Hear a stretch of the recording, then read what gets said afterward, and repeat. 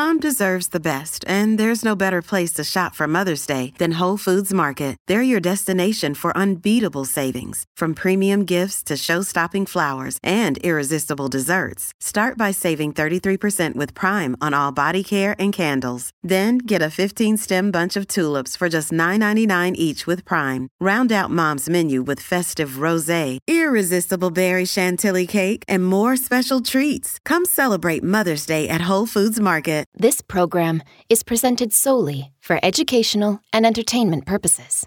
It contains mature adult themes. Listener discretion is advised. Inside a rickety wooden tavern, a crowd of men drunkenly revel and cheer, their mouths slick from the oils of cheap meats and cheap drinks. They're packed in so tight, the building creaks under the strain of so many bodies. They're anticipating the fight of the night. It's 1750 in the heart of London in Georgian, England. And one of our fighters steps into the informal ring. They're greeted by leery smiles, sneers, spits, and heavy pats on their exposed back as they make their way through the disorderly crowd. Lit by hearth and candlelight, our fighter's opponent comes into view. Grubby face, oily hair, no shoes, and a tattered skirt. A woman. Fire in her eyes, she lunges at our fighter. The tavern's patrons cheer as the women wrestle, punch, scratch, and claw. Whatever it takes to finish it. With a final blow, one of our bruisers is down. The other celebrates with a relieved sigh as the crowd erupts around her. The name of our victor is forever lost to time. In this special episode, we're following one historian on her journey to bring to life a people long forgot, who walked London's most notoriously dangerous streets more than 200 years ago, revealing a time when women risked terrible injury and disfigurement in savage, illegal fights with no holds barred. You're listening to Forbidden History, the podcast series that explores the past's darkest corners, sheds a light on the lives of intriguing individuals, and uncovers the truth buried deep in history's most controversial legacies. This is the Women Fighters of Georgian London.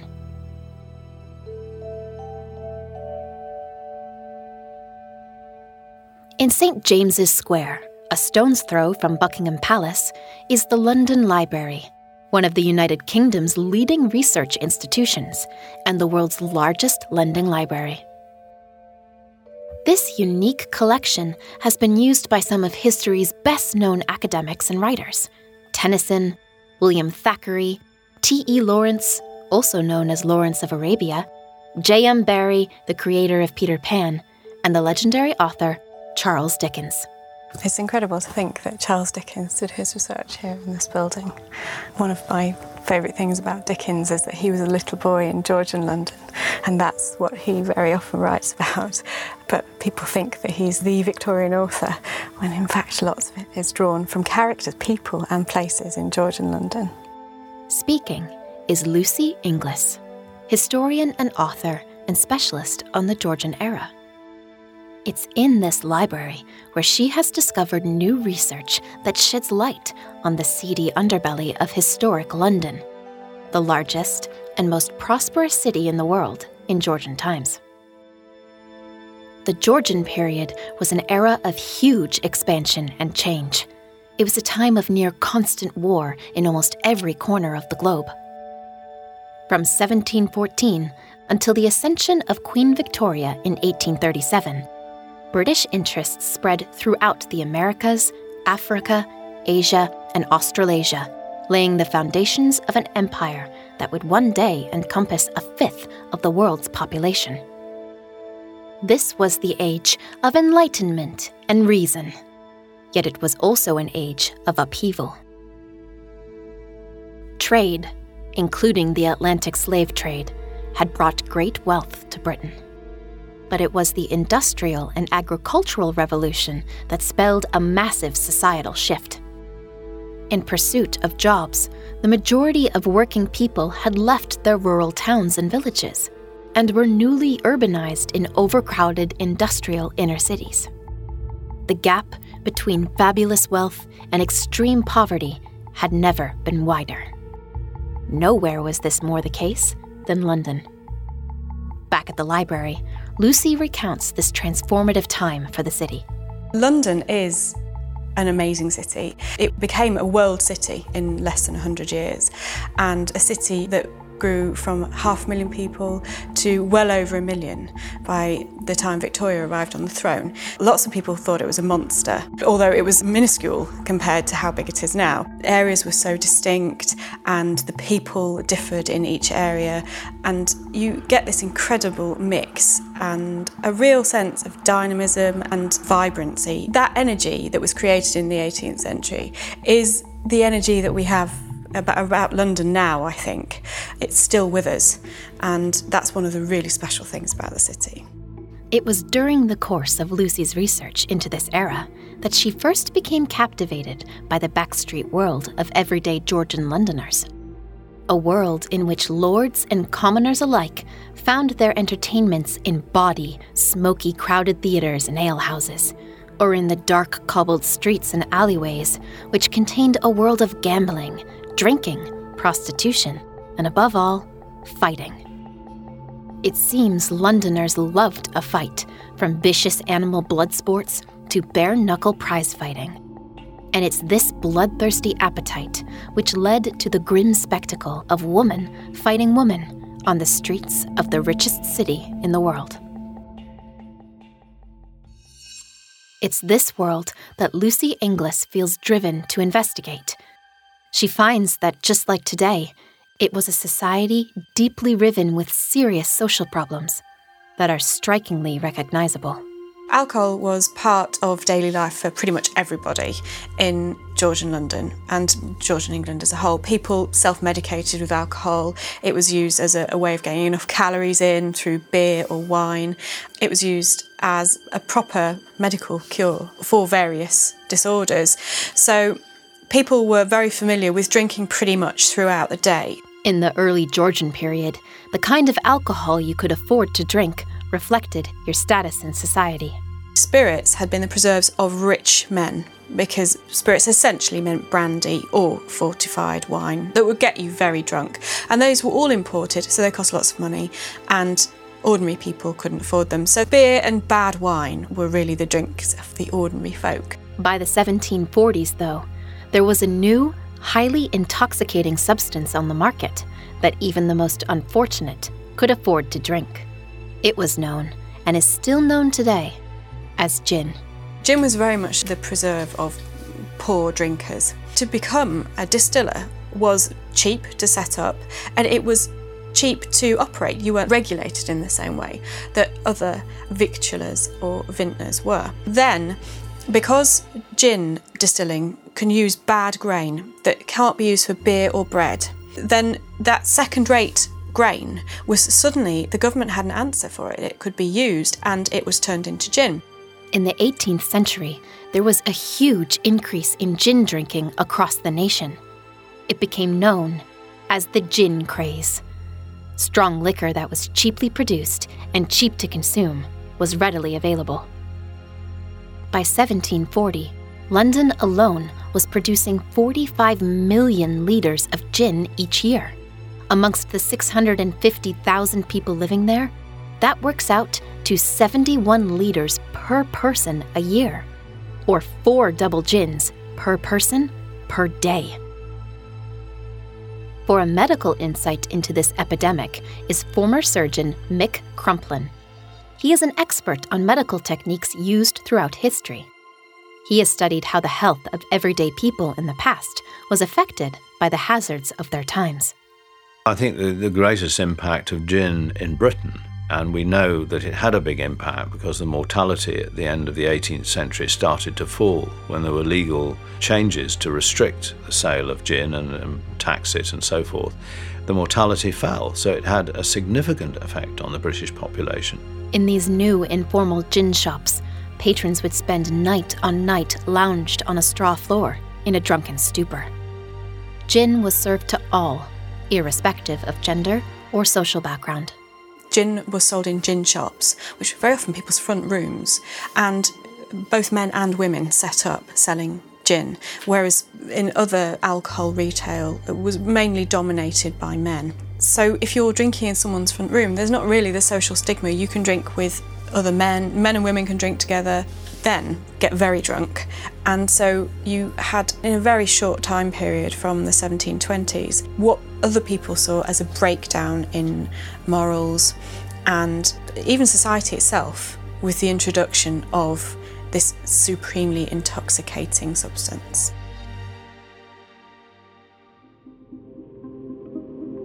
Gin wasn't the only new craze that broke down gender and class barriers in the Georgian era.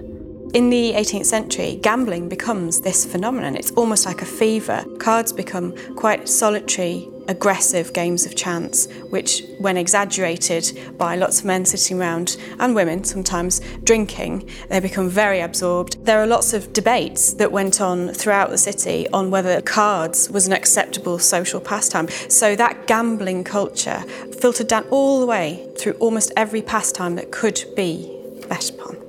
Among the most popular things to bet on were the blood sports. Everybody would go to cockfighting. You would have the Duke and the poor man, as long as they could pay the entry fee. And they would all enjoy that sport together, which is a great social leveller. It's against this intoxicating atmosphere of alcoholism, compulsive gambling, and the social classes intermingling that tastes in popular entertainments become more and more debased and extreme. Bare-knuckle fighting becomes very popular, both as yet another thing to bet on, but also as a bloodthirsty spectacle. Bare-knuckle boxing has always been a thing that happened all the way through the ages, but it became much more of an urban phenomenon at the end of the 17th century, when you had cockfighting, horse baiting, bull baiting, and man against man was just part of the experience. It was mainly the preserve of male participants and spectators, but as Lucy has found, it wasn't a world inhabited exclusively by men. The bare-knuckling was what everyone came to see and to gamble on. That was where the high stakes were played. But it would have been quite unusual for women to go, unless they were quite rough women, to be present at bare-knuckle fights. However, that didn't stop them competing. Compared to countless records of men's bare-knuckle prize fighting, the reports of women's fighting are few and far between. Though, through her extensive research, Lucy has pieced together what's known. From the pages of archives, two types of women brawlers emerge. The first is quite a respectable woman, usually married to a sporting man, and their fights were quite heavily regulated. They held money in their hands so that their fists had to stay clenched. Then as soon as they dropped one of the coins in their hands, the fight was over. So it was quite a formal sport. However, that's not really the type of boxing that was so massively popular for women in the 18th century, which was the stripped down, hair-pulling, kicking, no-holds-barred fighting that went on in some of the really rough areas of London. If you knew where and when to look in the rough areas of Georgian London, you'd be able to find the women's fights. Part sporting contest, part grudge match. There was always an element of illicit spectacle about them. They were known as catfights. Catfighting was very often held on a Saturday or a Monday afternoon, and it would often be women from the same community with grudges against one another. It was always, she has said this to me and I must have my revenge. In the smaller communities, word would get round that one woman had crossed another or stolen her husband or her boyfriend or anything, and then 2 days later they would meet. It's these smaller communities that help Lucy find out more about the cat bites. Not only who was fighting, but also who was watching. The main spectators would be people from the surrounding streets. London was very much about neighbourhood communities. Anyone with an interest in that community would be the type of spectator. But it was quite well known that near Tottenham Court Road on Saturday night there would be women fighting. Just near to Tottenham Court Road was the infamous St Giles district of London. Generally, you find lots of records to do with disturbances in St Giles in the Fields, and from the Irish community in particular. The areas that were very popular for bare-knuckle fighting was essentially the corner from Tottenham Court Road where it meets Oxford Street. Lots of these fights took place in that area. Contemporary Oxford Street is London's bustling modern complex of flagship stores for all types of brands. If you were to stand on this corner today, you would see a modern glass entranceway to the Tottenham Court Road subway station, along with nearby fast food joints and a local West End theatre, as classic bright red London buses rumbled by. However, it was once known as one of the roughest, grimiest, and most decrepit areas of London. A centuries-old church stands nearby, known as St Giles in the Fields. It's one of the last reminders of this dark period in London's 18th century past. It once marked the entranceway to the notorious maze of run-down streets beyond. It was a no-go area for all but those who had no choice but to live and work there. It was what was known as a rookery. St Giles in the Fields was one of the very early developments, and at the beginning it was quite grand. So you get these large houses built on the medieval timber frames. Then the fire to the east in 1666 wiped out most of that style of housing, but St Giles remains. So when London is rebuilt, the housing is thought to be generally of better quality, and it's certainly better provided with sanitation and running water. So people want to live in the newer housing, not the older housing.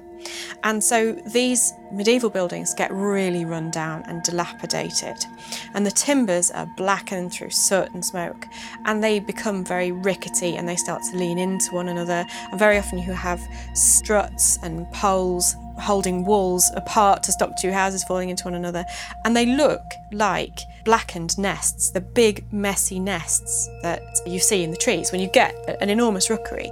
An old word meaning a large collection of tree nests, St Giles is just one of several rookeries across London in the 18th century.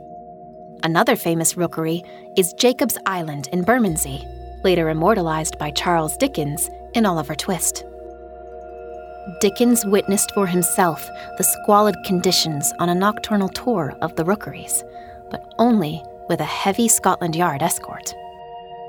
They were home to the poorest, most desperate people in London, and they were a haven for criminals.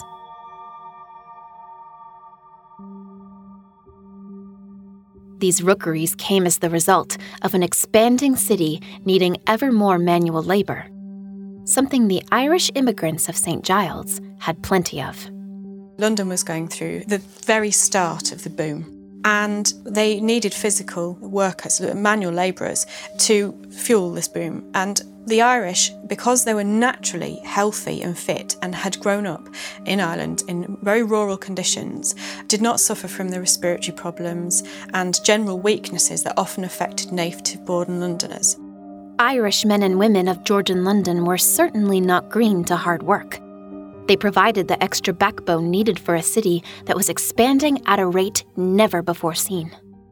So the Irish, traditionally, Irish men had always come over to harvest hay around London, in the fields around London. This fitted very neatly with the potato crop. They would come over, earn money, and then they would go back for the harvest, their own harvest. But when they started to find work, particularly as sedan chair carriers and paving London, they tended to stay. And when they stayed, their families came over with them. And so you go from having a large but temporary Irish population, which came and caused trouble but then went home. You have a large stable population, a population that is not going home. And that's one of the things that Londoners found very, very difficult to deal with. Local Londoners had a hard time sharing their streets with Irish outsiders. They reasoned their prejudice by pointing to what they saw as unsavoury Irish traditions. The Irish that came tended to be Roman Catholic, and London has traditionally been prejudiced against Roman Catholicism. So you had lots and lots of social routines and norms amongst this poor Irish population, such as the laying out of the dead for extended periods of time, very drunken wakes. Keeping a pig was a sign that you could provide for your family. So in these extremely crowded courts and slums, people would keep at least one pig. Those two behaviours in particular, the laying out of the dead and the pigs, became an enormous social stigma, and people talked about it constantly. It comes up constantly in records. Perhaps it was this preoccupation that local Londoners had with their Irish neighbours that means today we have evidence of women's catfights at all. It's very difficult now to look back and to know who was fighting in these catfights, because they weren't the sort of things that were documented particularly well. However, when they are documented, it's usually the Irish community of St Giles that the women came from. The locations for the fights were usually the back streets of St Giles, which at this time were little better than insanitary open sewers. Even before the fight began, there were health hazards everywhere. Mick Crumplin provides a medical understanding of the mostly invisible stakes that these women were up against. I think the environment in which these women would have to fight in the so-called boxing ring or cockpit or pub or anywhere in the street, the whole environment would be filthy. There would be animals, on the street and be kept in the house or in the backyard, and human excrement, and all this would give rise to a much larger bacterial population in the environment of the combat. And this is why infection, even in a tiny wound, could be so risky. And I think that these women probably would be presumably fighting somewhere between their late teens, but probably not beyond their 30s. With the majority of fighters being young women, often whose only means of earning a living was prostitution, inevitably, the male crowds, fueled by drink, wanted to see more than just the fight. It was very common for the poor women to fight stripped to the waist, and this, of course, attracts spectators. These fights were pretty serious. Lots of damage done to chests and breasts and faces, and hair pulling, and really very aggressive. And it was over when someone gave in, so there were no rules at all. No doubt it would deteriorate from fisticuffs into grabbing people's hair and clothing and scratching, and it would get out of control very quickly. It would be a very unpleasant contest indeed. There are many types of injury you can inflict on somebody else, causing anything from a broken cheekbone to a broken nose, to an eye injury, to a soft tissue throat injury, to a broken ribs, depending on the force of the blow. But for the deliverer, there was also a high risk, because if you hit someone in the jaw or mouth or teeth, there is a veritable soup of bacteria in these people's mouths. And if they were in the habit of drinking a lot of gin and very poor dental hygiene, the chance of getting an infection in the knuckles was extremely high, and that will lead to poor healing, secondary infection, even death sometimes from spreading infection from the limb up the arm. We don't have any records of a fight to the death between women in the Georgian period, but they would certainly have died probably relatively young and from entirely preventable diseases, just engendered by poverty and lifestyle.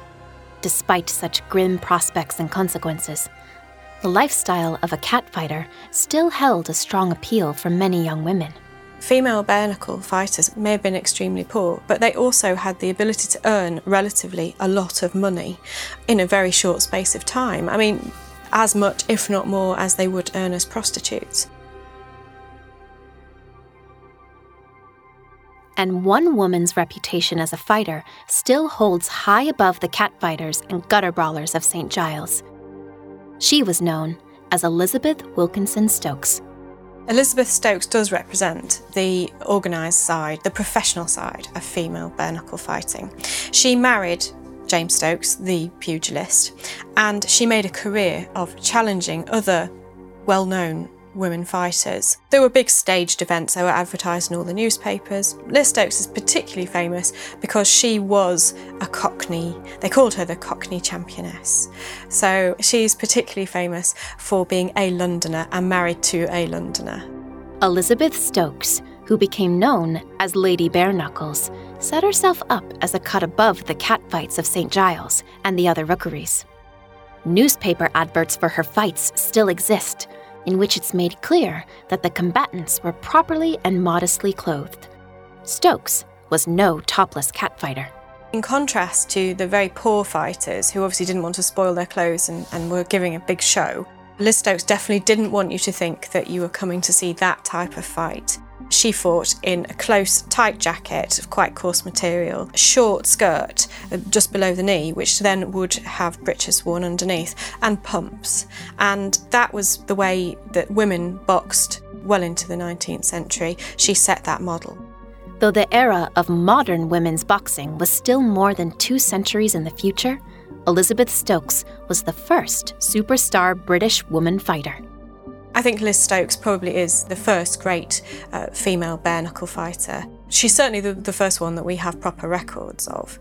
That's not to say that there certainly would have been women who were fighting beforehand, but I think also she sets the bar quite high because she was surrounded by professional men, her husband and his cohorts, who did this properly for a living. So she transformed it into a very marginal sport for women, both socially, culturally and literally, and brought it into mainstream arenas where men competed for money. The great changes sweeping Georgian Britain continued apace into the early 19th century. Yet by this time, Elizabeth Stokes was long gone, and the era in which wild female catfights could be tolerated was on the wane. With the end of the Georgian era, and with new Victorian values applied to London society, prize fighting for men declined sharply, and the women's had completely drifted into legend. With the great slum clearances of Victorian times, the rookeries disappeared, and the squalid London described by Charles Dickens was no more. Yet the women who fought with bare knuckles more than 200 years ago are still there, just beneath the modern streets, where Georgian London still remains.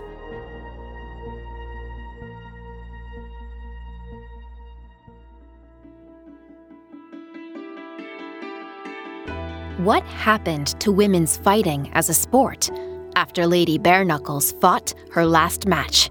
For a deep dive into the famous female fighters of history, listen to our extra episode, Forbidden Fruit, available soon on all your favorite podcast platforms. This is an audio production by Like a Shot Entertainment, presented by Bridget Lappin. Executive producers Danny O'Brien and Henry Scott. Story producer, Maddie Bowers. Assistant producer, Alice Tudor. Thank you for listening.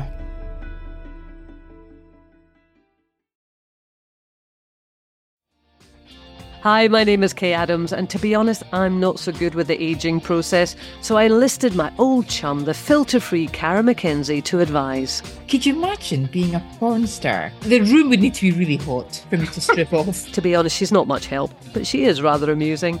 And along with some great guests, Joe Brand, Andy Oliver, Anton Dubeck, Ruth Langsford and Craig Revel-Horwood, darling, we are learning how to be 60.